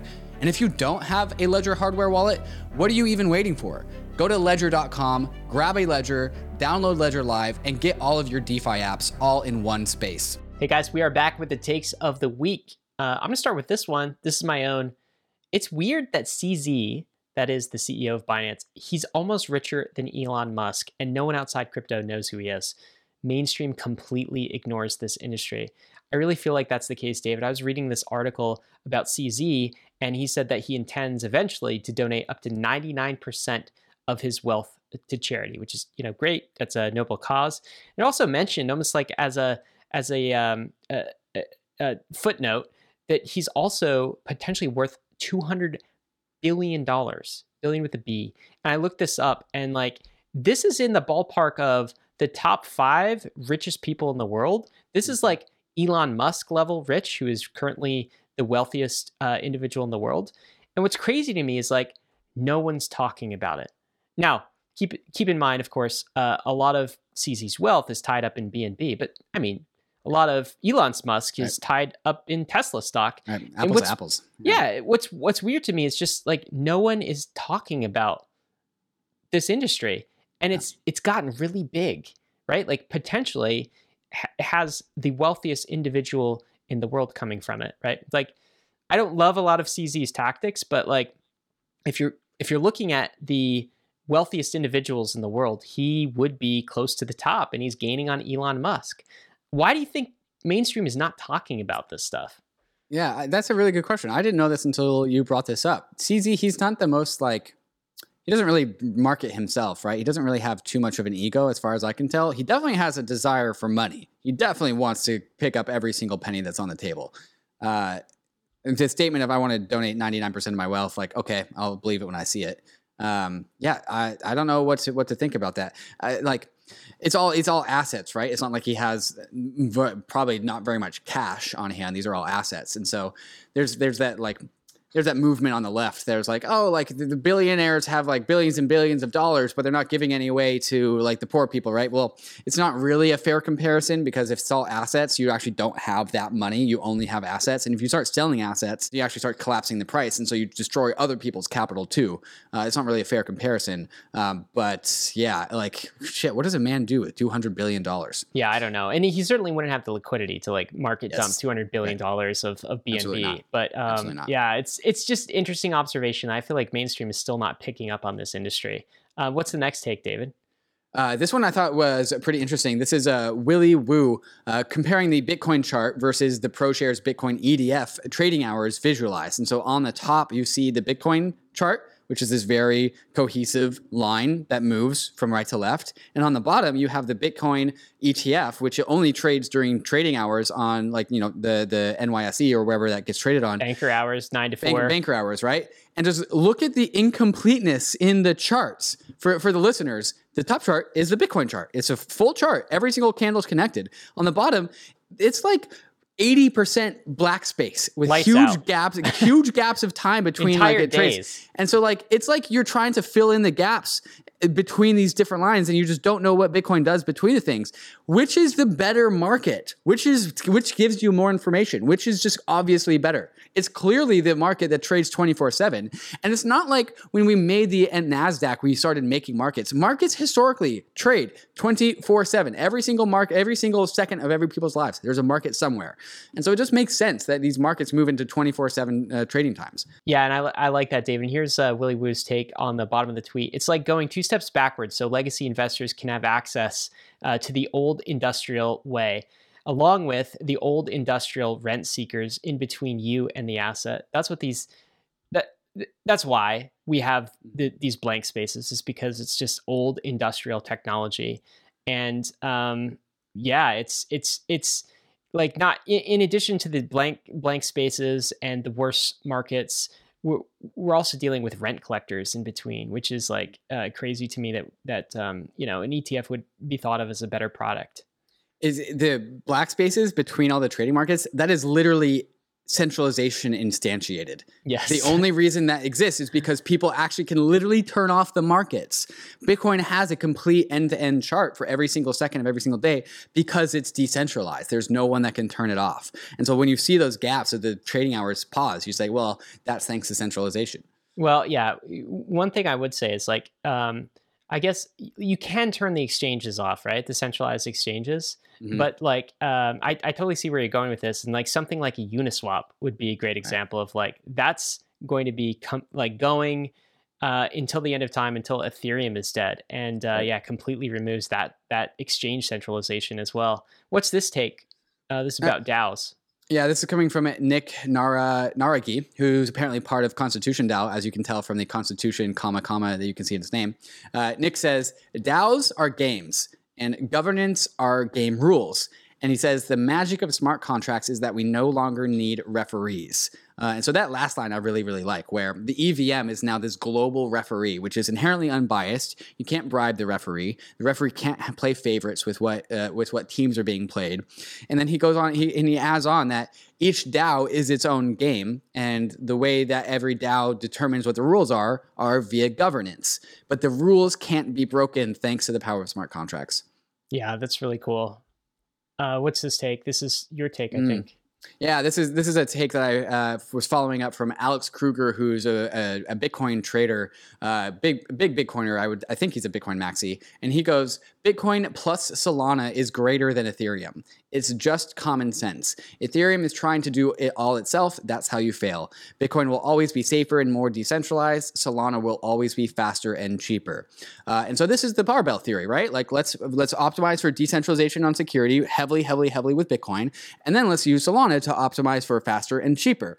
My rebuttal to this is I say Ethereum's design funnels economic energy from a fast and cheap layer 2 system into a security budget for the layer 1. It's literally the best of both worlds, and it gets the tailwinds of having a single network effect versus two fractured ones. And I say broke barbell theory, woke Goldilocks zone. And to expand upon this, Ethereum is what it's doing is it's mimicking Bitcoin on the layer 1, and it's security, uncompromising security, uncompromising decentralization. But the layer 2s on Ethereum, which are distinct and separate from the layer 1s, are where you get the Solana type activity, the fast and cheap economic activity.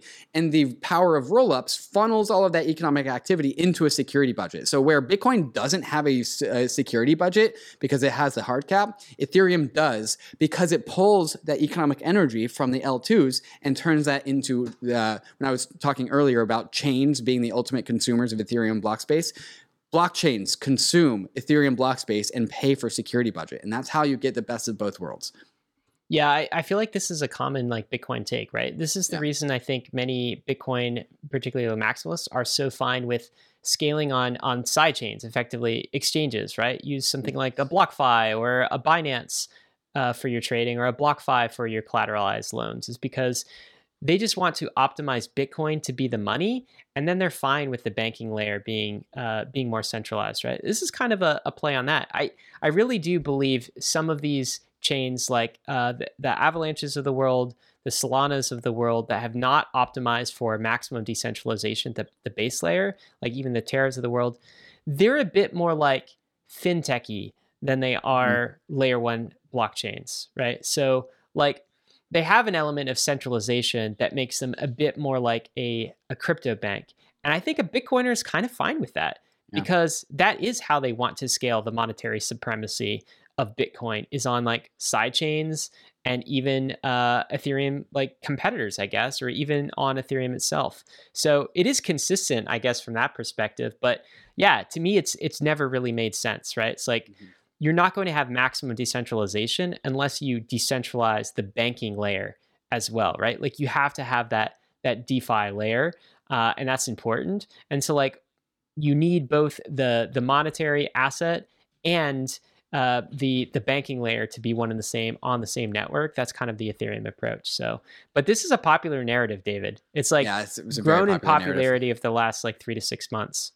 Yeah, and I think I want to reiterate that one statement I make, and I say, and it gets the tailwinds of having a single network effect versus two fractured ones. When a Solana gets adopted, that kind of means little to nothing for Bitcoin, and vice versa. If Bitcoin gets adopted as a money, it kind of doesn't really mean much for Solana, because these two things have their own network effects, their own moats, their own reasons for existence. Ethereum is one network that does both, and the consolidation of both network effects being in the same spot, the money network effect, the DeFi network effect, like it's the same network. And really the story of crypto is the consolidation of so many different networks. Just like TCP is a network, now we have the EVM. Ether is a money, liquidity begets liquidity, money begets money, network effects beget network effects. If you put all the network effects into the same spot, like that's what Ethereum is. Well, that's what we've said. It's like the dual flywheel, right? The two flywheels of ultrasound money, which is Ether, the asset, and then ultrasound scalability, which is Ethereum's, modular blockchain design, right? It's going to be hard to compete with that in the medium to long term. We'll see how all this shapes out, but I agree with your take here. All right, here's another take, David. This is from a post that you published in Bankless on why Web3 will win, right? So it's like Web3 versus Web2 versus the nation state. These are the three participants in this three-way battle.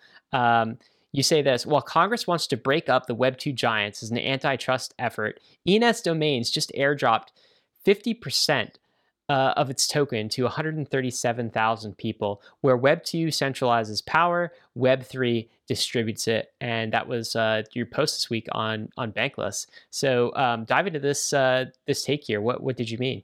Yeah, a little over a year ago, the four leaders of the Web2 world, like Apple, Facebook, Twitter, and Google, the CEOs of each were all summoned to Congress because they were fearful of just like how big these things are getting, like how monopolistic they are. And so each one of these leaders, like Mark Zuckerberg, Jack Dorsey, the other Tim Cook, I think, was also there. They all had to defend themselves as to like why they're not a massive monopoly, right? They had to all pitch themselves, hey, we are constantly in fear of being disrupted. Like there's so much innovation that we need to work on. And competition is good for the consumer. Basically, defending why they're not a monopoly. And the reason why they got summoned to Congress is because of antitrust laws, where antitrust is allegedly good for consumers. My conspiracy is that, well, if you have a monopoly as big as these Web2 companies, they're actually starting to infiltrate into what would be government services, things like identity with Facebook and data like Google. And so like the reason why governments feel the threat from Web2 world is because the Web2 companies are starting to become as powerful as governments themselves. Meanwhile, and so that's why governments want to break these things up. They want to break up Facebook into its component parts, like make these things smaller in the name of antitrust, which is part of American history. We don't like monopolies. And so while these Web2 companies are just like clawing teeth and nail for any ability to maintain their monopoly power, because by the way, their products are their monopoly, right? Every single one of these companies, their products get better when they have a more larger monopoly upon the people, right? The more data that Google has, the better Google can provide. The more people that are on Facebook, the larger social networks there are.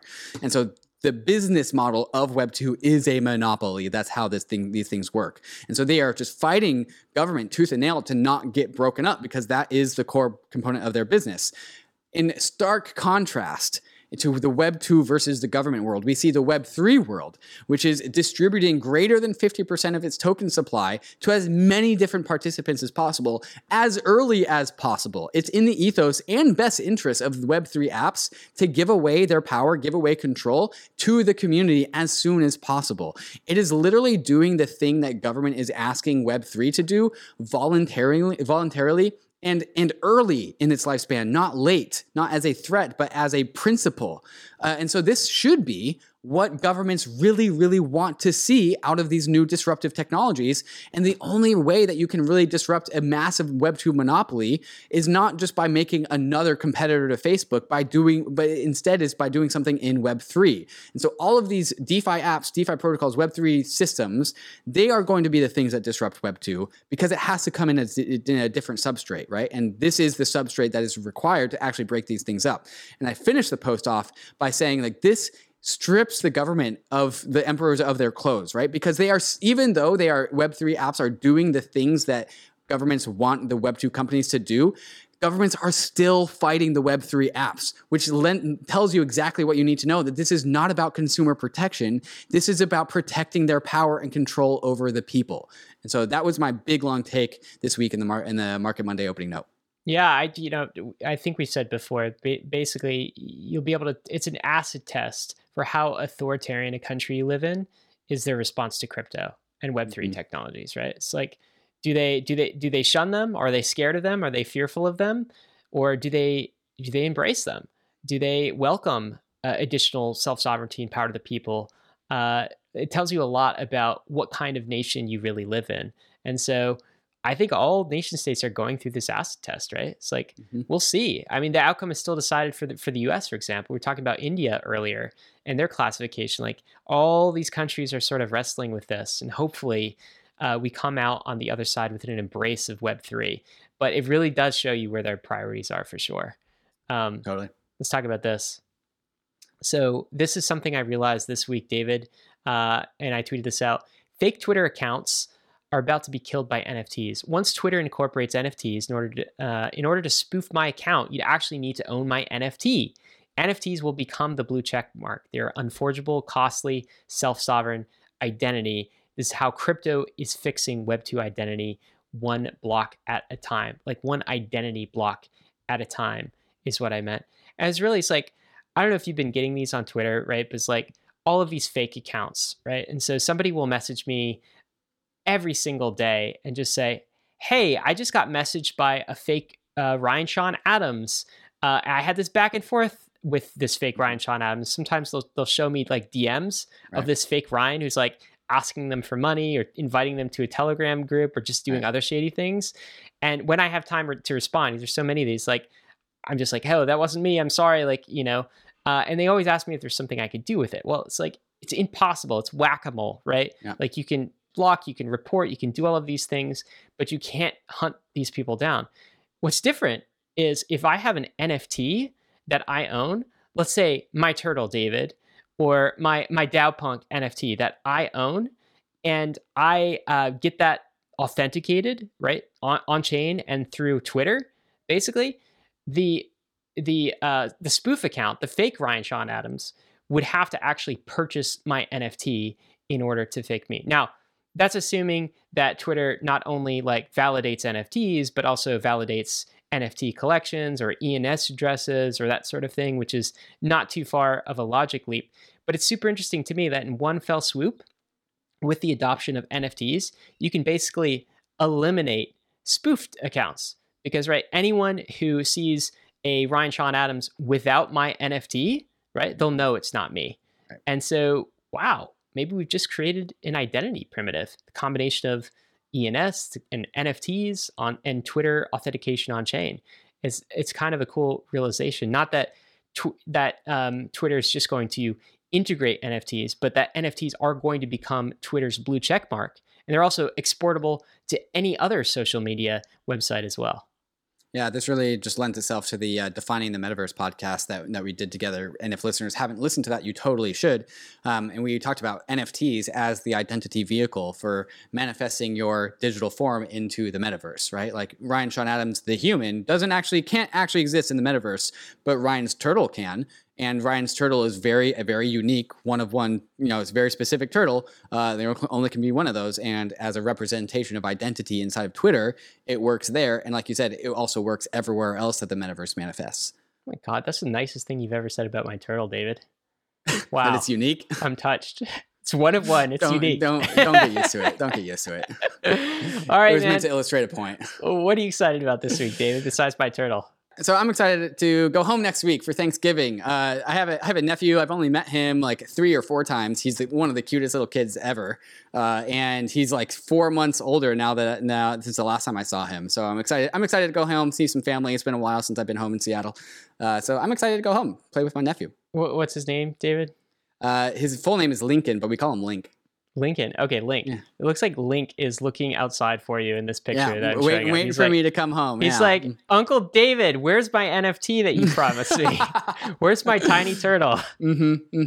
If I think there's another picture here, if you want to scroll down and just we can have this like cute baby photos time on Bankless. Look at him.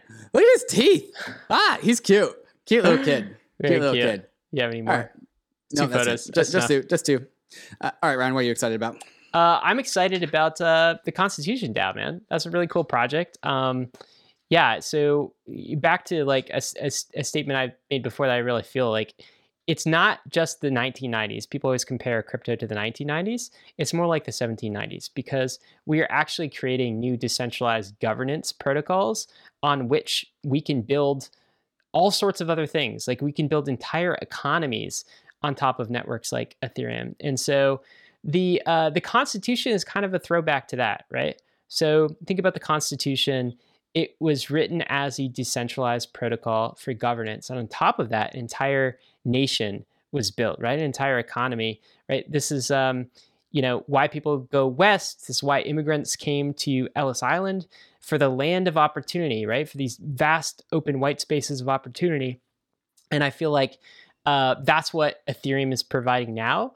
And so purchasing the Constitution is kind of like, it's just like the meme is the message, right? What's the meme? It's the meme that the people are back, right? We care about decentralized protocols. And now we have a new set of institutions of decentralized protocols that's going to govern societies into the 21st century. So I really like the ability, the raw power to buy the Constitution of a group of people on the internet in a capital pool. And I love the message that this sends to the broader narrative. I think there's something symbolic here. So again, I don't know at the time of recording if they're successful or not, but just the fact that they got to this amount of funds and are making a bid, that in and of itself is a victory. So I'm pretty excited about ConstitutionDAO. And where does it go from here, man? Like, feels like crypto's just buying like bigger and bigger things. The projects are getting bigger. The coordination's getting more interesting. The tooling's coming along. So maybe the Wells Fargo arena in Philadelphia is not too far away. I don't know. I think that's really the right question. I think that buying the Constitution might be pretty easy for them, especially because they have double the money that they needed to. I mean, well, TBD on that, but it's really what I'm excited about is like see what happens next, because they're going to have millions of excess dollars, and now they're going to have a bunch of people with a shared purpose and shared vision. And they're going to have to figure out what that thing is. And then they're going to figure out, do exactly what PleaserDAO did, which is, well, the first thing that they buy is just the first thing. Like, what happens next? And so maybe we have a brand new player has entered the crypto arena, and that is ConstitutionDAO. That could totally be the case. Absolutely. All right, David, you want to get to the memes of the week? Meme of the week. We got 2 of them this week. Here's the first one. What are we looking at? Yeah, this is Steven Doge Toshi, who works at The Block, and he writes on a tweet, me sitting in a 6-figure APY Ponzi while the SEC goes after BlockFi for 3%. And it's the shifty eyes, like puppet meme, just like, oh, don't look at me. I love that. This lends itself right back to the meme of the week that we had last week, where the SEC was the army man protecting the users from airdrops while letting crypto scams just like fly out of them. Yeah. So good old SEC.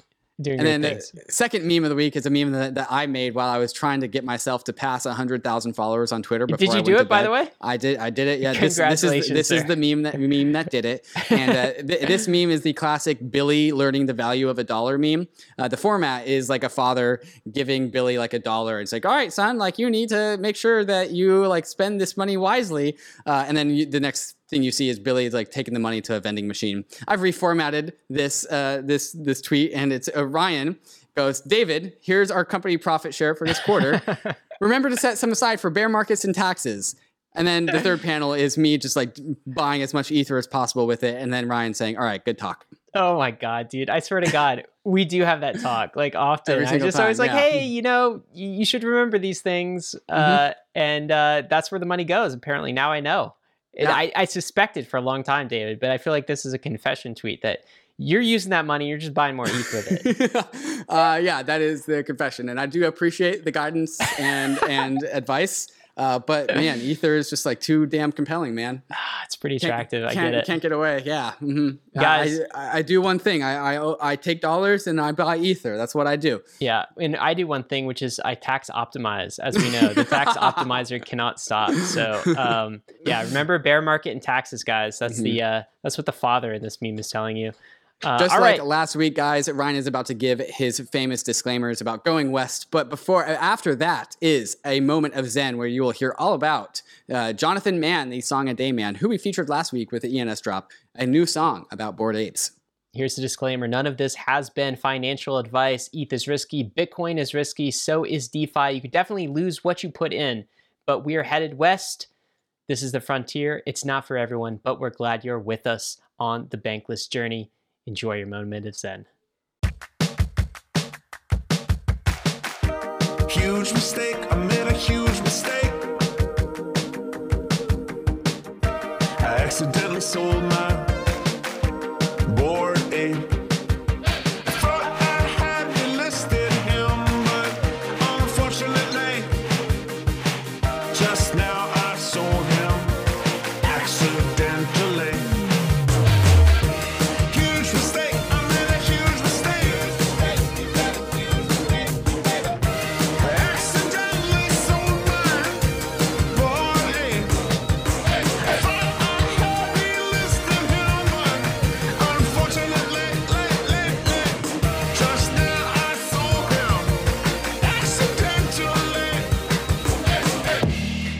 Was a gift from Jimmy.eth 6 months ago on the 30th of May. Thought maybe I'd sell him, but then I changed my mind.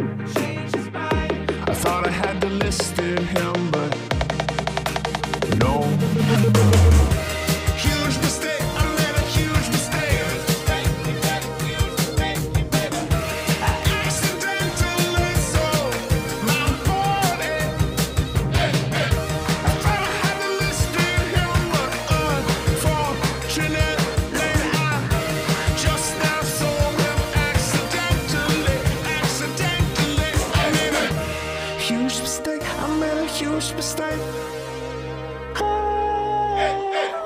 Huge mistake, I made a huge mistake. Oops. Hey, we hope you enjoyed the video. If you did, head over to Bankless HQ right now to develop your crypto investing skills and learn how to free yourself from banks and gain your financial independence. We recommend joining our daily newsletter, podcast, and community as a Bankless Premium subscriber to get the most out of your Bankless experience. You'll get access to our market analysis, our alpha leaks, and exclusive content, and even the Bankless token for airdrops, raffles, and unlocks. If you're interested in crypto, the Bankless community is where you want to be. Click the link in the description to become a Bankless Premium subscriber today. Also, don't forget to subscribe to the channel for in-depth interviews with industry leaders, Ask Me Anythings, and weekly roll-ups where we summarize the week in crypto and other fantastic content. Thanks everyone for watching and being on the journey as we build out the Bankless Nation.